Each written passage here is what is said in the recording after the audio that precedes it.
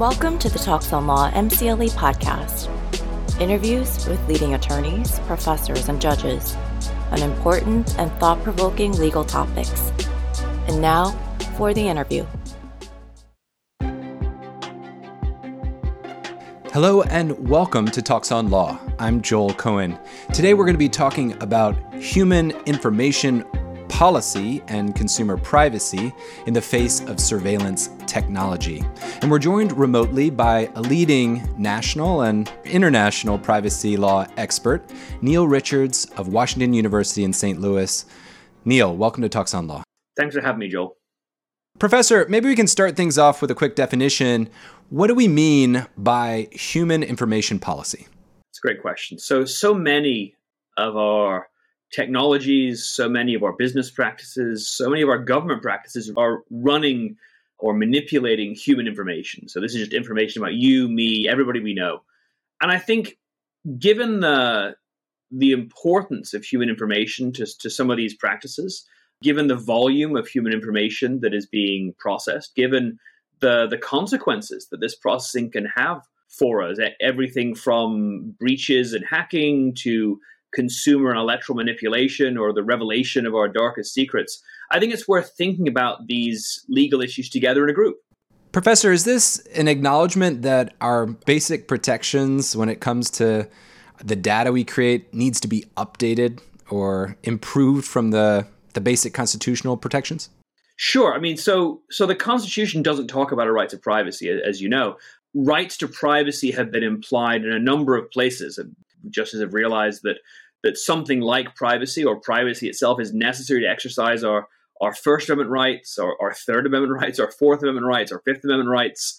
I think we need to update this regime in two respects. So the first respect is we need to make sure that as courts interpret this ancient language from the 1780s, they're faithfully translating its protections against the government to a new digital environment. So there were cases a few years ago, the Justice Department took the position that email was not paper, and so therefore it wasn't entitled to protection under the Fourth Amendment. And the Sixth Circuit and then ultimately the Supreme Court ratified the decision a few years later, held that that's just nonsense, that an email is like a letter. And just because it's not made of paper doesn't mean the Fourth Amendment shouldn't apply. So we do run the risk, if we don't continue to update, to continue to faithfully translate and interpret the Constitution, that these hard-won, critically important protections against the state are going to be left behind. As John Marshall said in McCulloch v. Maryland, we must never forget it is a Constitution we're expounding. And so I think too narrow of an attention to originalism can subvert, can undercut, can thwart the very protections that the Constitution was intended to create. So we need to engage in the process of updating and judging. Actually, the current Supreme Court's done a great job, to my mind, in this respect on the Fourth Amendment. So in cases like Jones and Riley and Carpenter, they've held that the Fourth Amendment continues to apply and continues to protect people. Since this is a talk on law, maybe we could do a quick 20-second reminder of some of the cases you mentioned. I guess first, the case involving email as paper versus some non-paper. What was the name of the case? So that was a case called Warshak v. United States. It was a lower court case.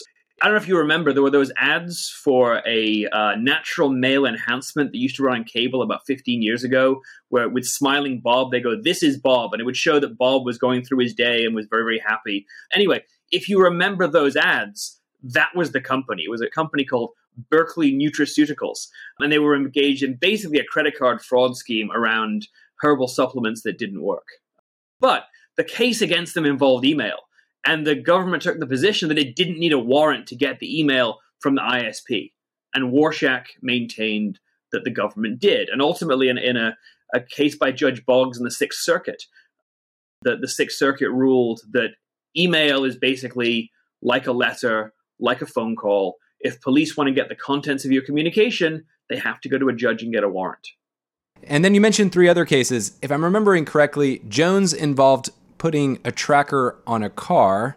Riley was something to do with reading your cell phone data. Maybe you can do a quick 20 seconds on those cases each. Absolutely. It was dangerous to ask a law professor to talk for 20 seconds about anything.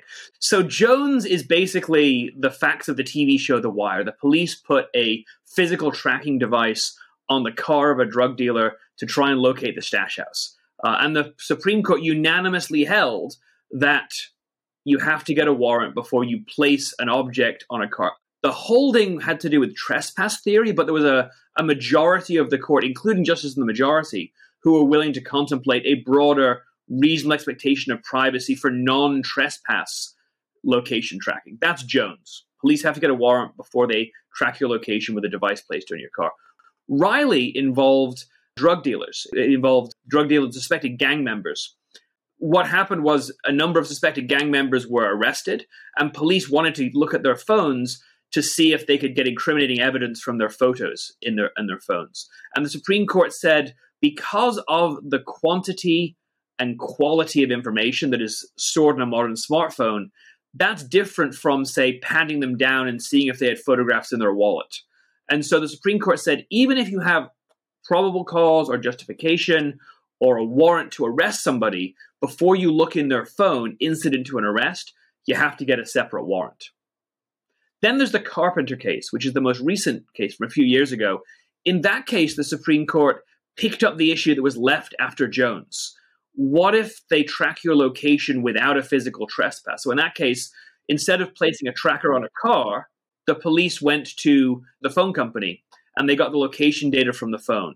And the Supreme Court, not 9-0 this time, but a majority of the Supreme Court still held, because of the sensitive nature of location data, if police want to get above a certain amount of location information about you, they have to get a warrant, even if that information is held by a third party, like a phone company.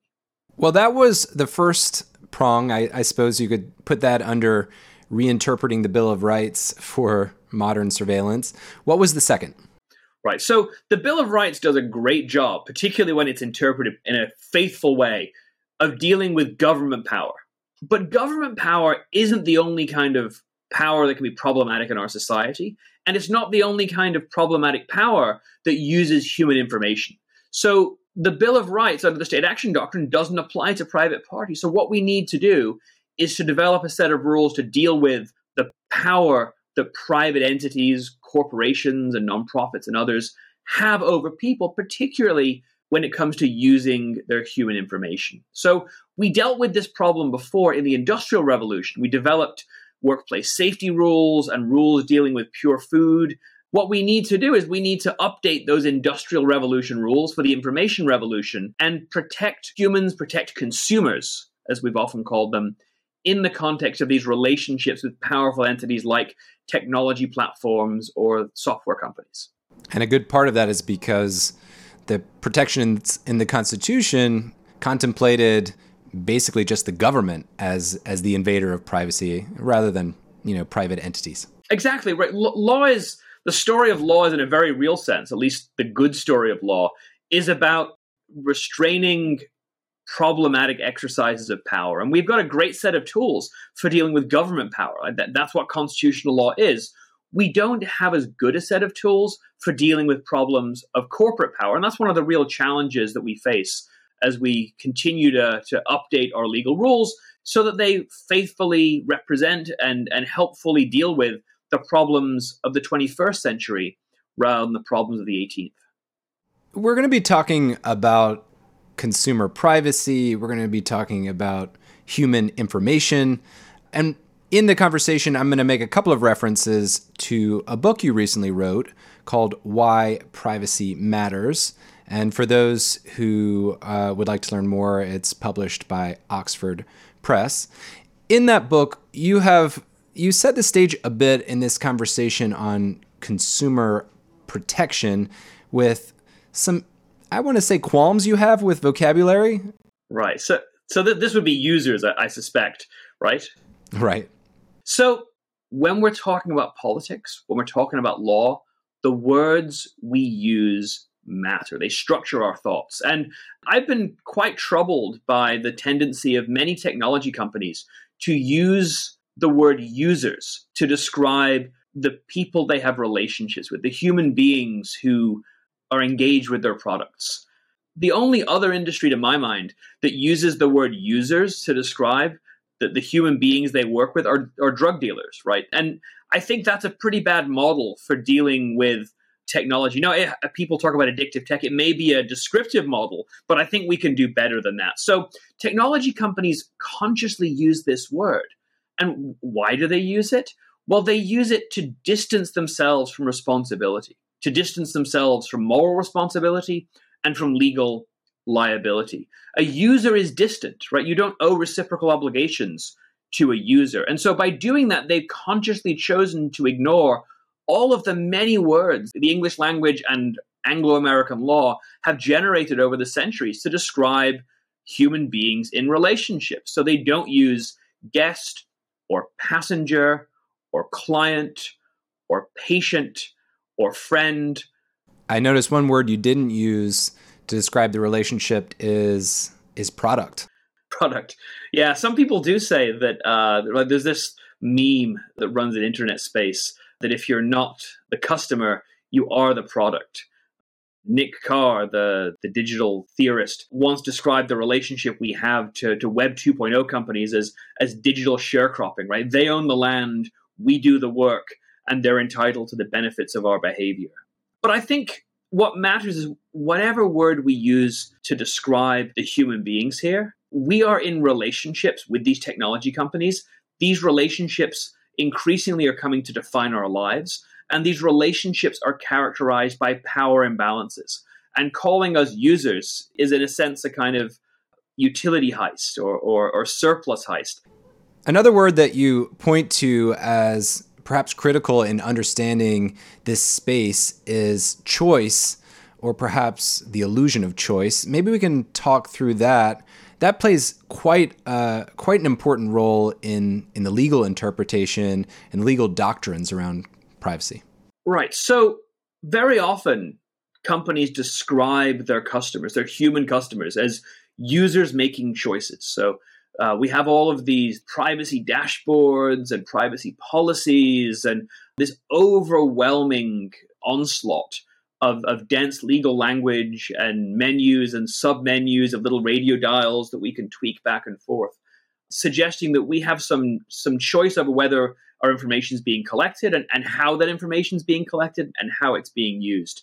And I think this is a really problematic way to describe what's actually happening. And it's a problematic basis on which to build our legal rules, because we haven't really chosen or consented to the collection of our information. We've been offered products. Sometimes these products we can, in a sense, choose to use, like a particular social network. But if all of our friends and family are using that network, it's hard to discuss that as a choice. I think when it comes to things like learning management platforms for our kids in school, when all of our children went to online learning during the COVID pandemic and lockdown in March 2020, we didn't choose whether our public or private school used Canvas or Blackboard or any one of the other sorts of platforms. So choice is important. Let me be clear, right?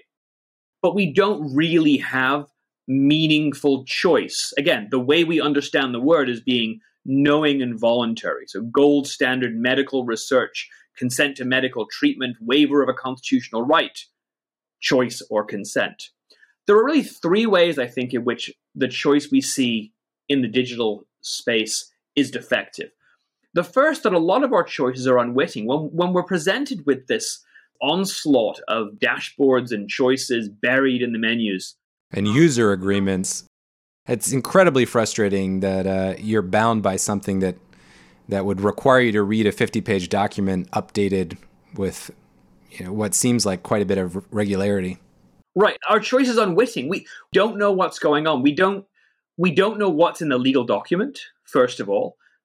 Even if you have the legal skills to read it, there's too many of them to read, and the language is always vague when it gets interesting, right? So our choice can be unwitting as to the law. It can be unwitting as to how the technology works. And it can be unwitting as to some of the downstream consequences of the information, right? If we sign up for a genetic testing service, do we know what's likely to happen here? Do we know when and how this is going to be shared with law enforcement or or maybe long lost relatives that we might not want to be in touch with. So that's unwitting. Second, our choice can be coerced. If you only have one dominant search engine, you sort of have to take its privacy practice. If you only have one internet service provider, or there's one Twitter, and if you want to tweet, if you want to be involved in that kind of conversation, you have to take their choices the way they are. Take it or leave it. And I don't think it should be a choice not to use the internet as a precondition in modern life. In fact, the Supreme Court itself, in the Riley and Carpenter cases, said it's just not reasonable to expect people to not use a smartphone in order to protect their privacy. Professor, I don't know if you have children, but I can't imagine trying to have a conversation with a 17-year-old and telling them, I'm sorry, you can't use Instagram or you can't use TikTok because I don't like their terms of service. Yeah, I have a 15-year-old and an 18-year-old, and they both use Instagram. I think our conversations are maybe a little different in our house than in other people's houses, but that's right. And it should not be a choice not to use the internet. When the Trump administration rolled back the Obama administration's cable privacy rules in early 2017, Representative Jim Sensenbrenner said, ain't nobody got to use the internet, right? That's a choice. And that's just nonsense. And it's nonsense that John Roberts has eloquently explained in Riley and in Carpenter. And third, choice can be incapacitated. You mentioned kids. My 15-year-old is not a legal adult, yet Instagram allows him to set things up, and he's able to use these services. A lot of choices that are made by minors aren't legally binding, but have real consequences for them. And also, if you think of the power imbalance between one consumer and a platform of millions or even billions, of course, it's not an even match. That's exactly right, particularly when we talk about the additional power that the design of interfaces has over consumer choices. So if you ever try and delete an account, there's going to be two buttons, right? First of all, if you can find the button, it's frustrating. But if you get to the button and you try and delete an account or do anything that the company doesn't really want you to do, but they may have to grudgingly give you the choice because of some legal or PR requirement, there's going to be a big button that says, no, I want to stay with the company. And then there's going to be a small button, maybe one we can't even hit with our mouse or our finger, that says, no, I want to give up free offers. I want to say goodbye to all of my friends. So these technologies don't just leverage design. They also leverage what we know about human cognition through the science of behavioral economics, about status quo bias and the endowment effect, and all of the predictably irrational heuristics we use, so that we ultimately make the choices they want us to make.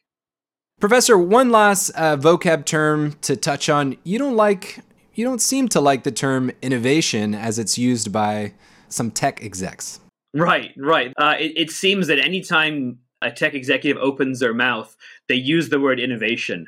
And I've noticed that whenever you see the word innovation written in a sentence, if you replace the word innovation with magic, it almost never changes the meaning of the sentence. So innovation completes this Orwellian trifecta of vocabulary, right? So we're not consumers engaged in a relationship with powerful companies. We are users making choices in an ecosystem of innovation. And so innovation has four problems. First of all, it's vague. We don't quite know what it means. Now, I want to distinguish the process of invention and making great things from the rhetorical use of innovation and innovation speak by technology companies. So when they're talking, we don't quite know what they mean, other than that if there's regulation, innovation, this is another word they love to use, will be stifled.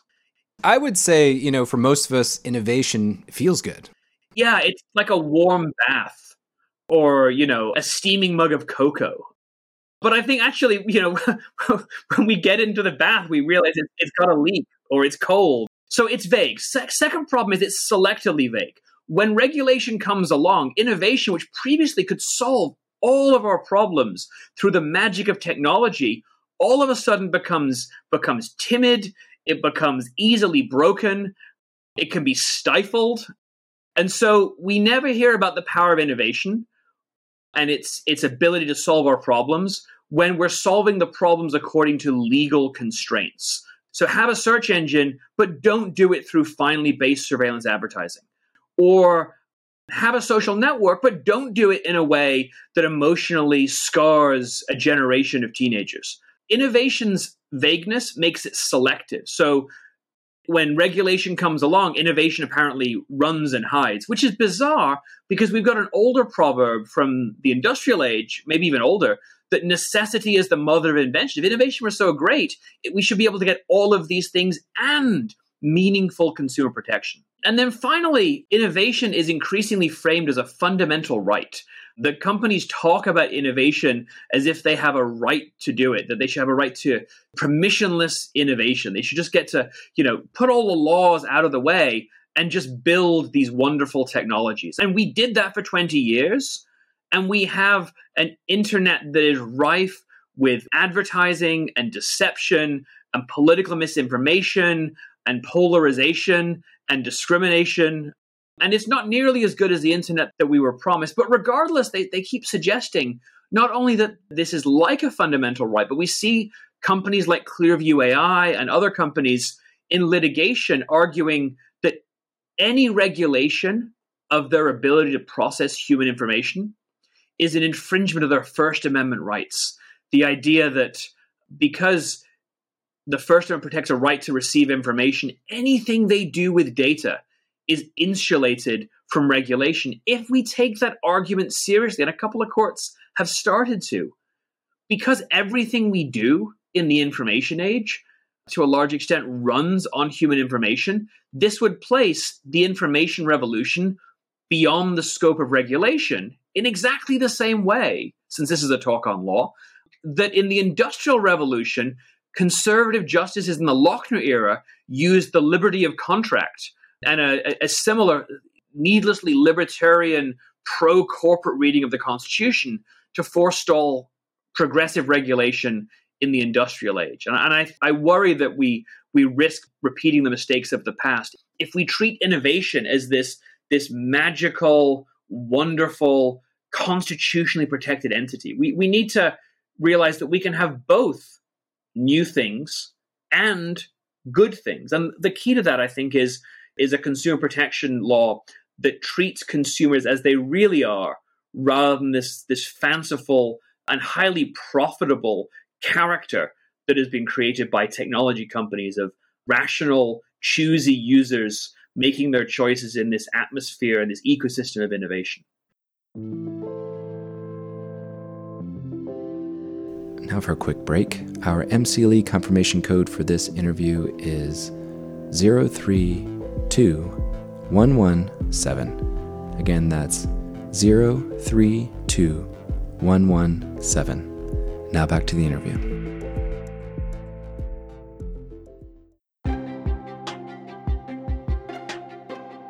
Am I summarizing it properly to say that innovation, insofar as invention, you're on board, but beware of innovation that's actually hiding exploitation?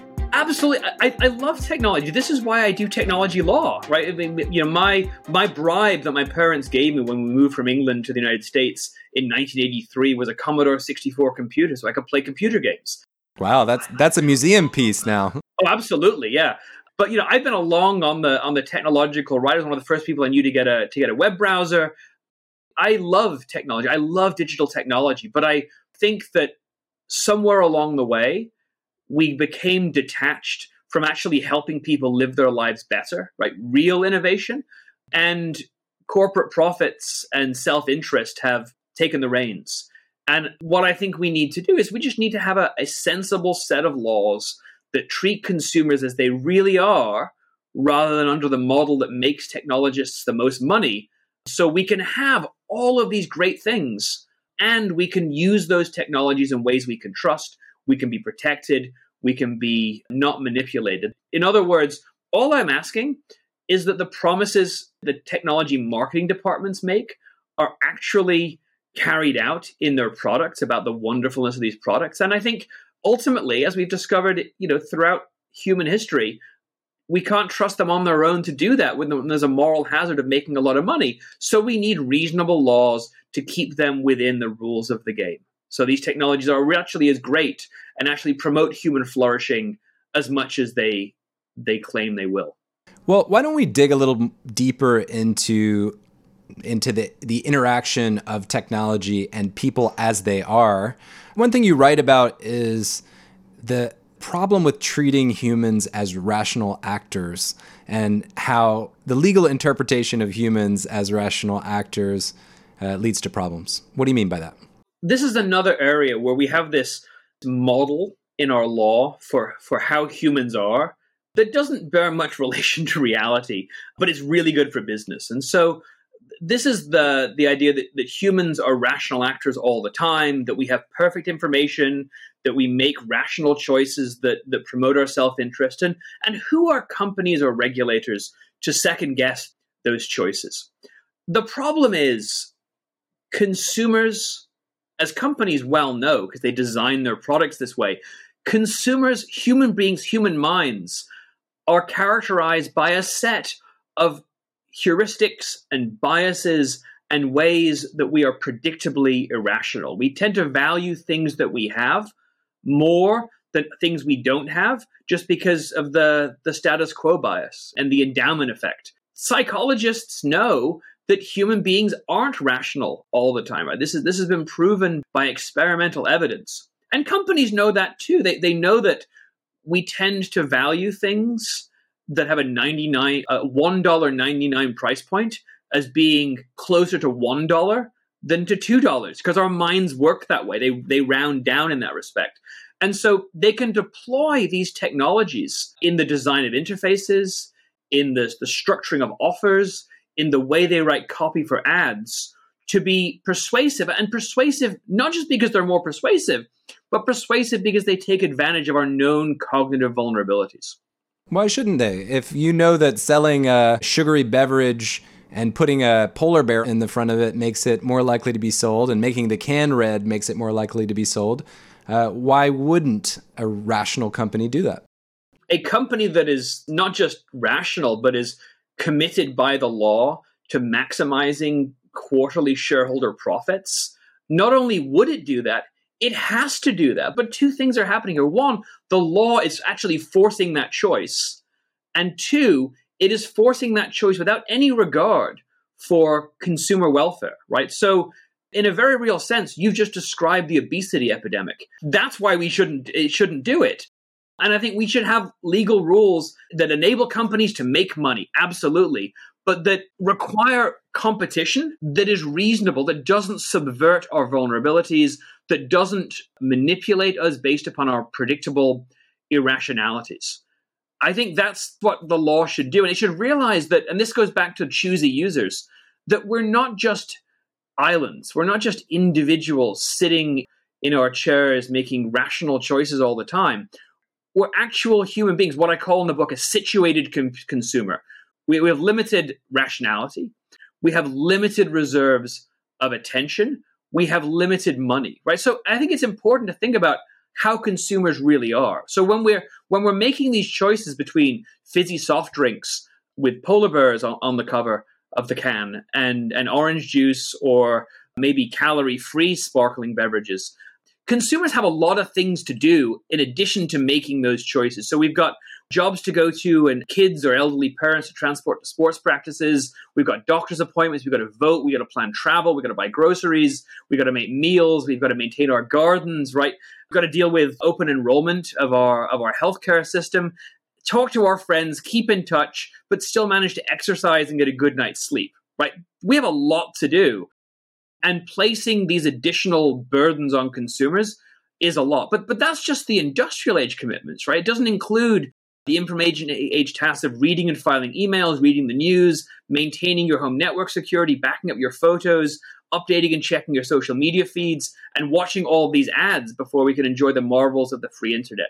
People complain that they are busy, that they are overwhelmed, they are overburdened. And that's because modern life and the incentives that have been placed on human beings have over-leveraged the time and energy of most consumers, sometimes up to and beyond the breaking point, and we shouldn't pretend otherwise.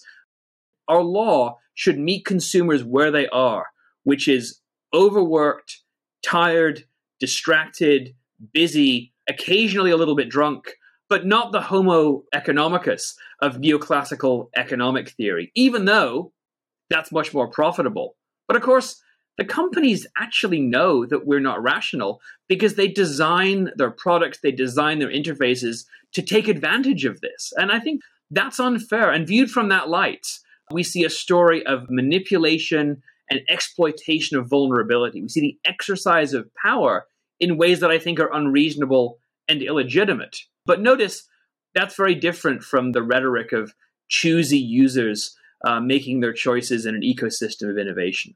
This reminds me of, I've personally run into something that I find incredibly frustrating, which is on my iPhone, one of the apps will be showing a notification for no reason, and I can't get the notification to go away. And it forces me to keep opening that app to make sure that I've taken care of all the notifications. Right. It's not just taking care of notifications, right? And companies know this.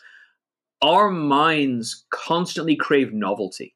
It's why we like sweet things. When the mail arrives, packages come at the door. Oh, what's going to be inside the package? Notifications work like that. And they're deeply distracting. There's some pretty good evidence. They're corrosive of not just our ability to focus, but of our mental health, right? So we have these devices that have all these different software tools on them, each of them clamoring for our attention, like a basket of hungry puppies. But that's not the device is working for us, right? That's not what we were promised when we installed an amusing or diverting game or a social networking app or an email service. We were promised that this would be good for us, that it would provide us pleasure, it would provide us human connection. But instead, we find ourselves like one of those old variety show plate spinners, right? Trying to make sure all of the plates are spinning and none of them crash to the ground. No wonder we feel so tired. For more legal explainers and interviews with the titans of law, visit talksonlaw.com. If you're earning MCLE for this interview, you can enter your confirmation code at talksonlaw.com/podcast to get your certificate. Join us again soon for more cutting-edge interviews on the Talks on Law MCLE podcast.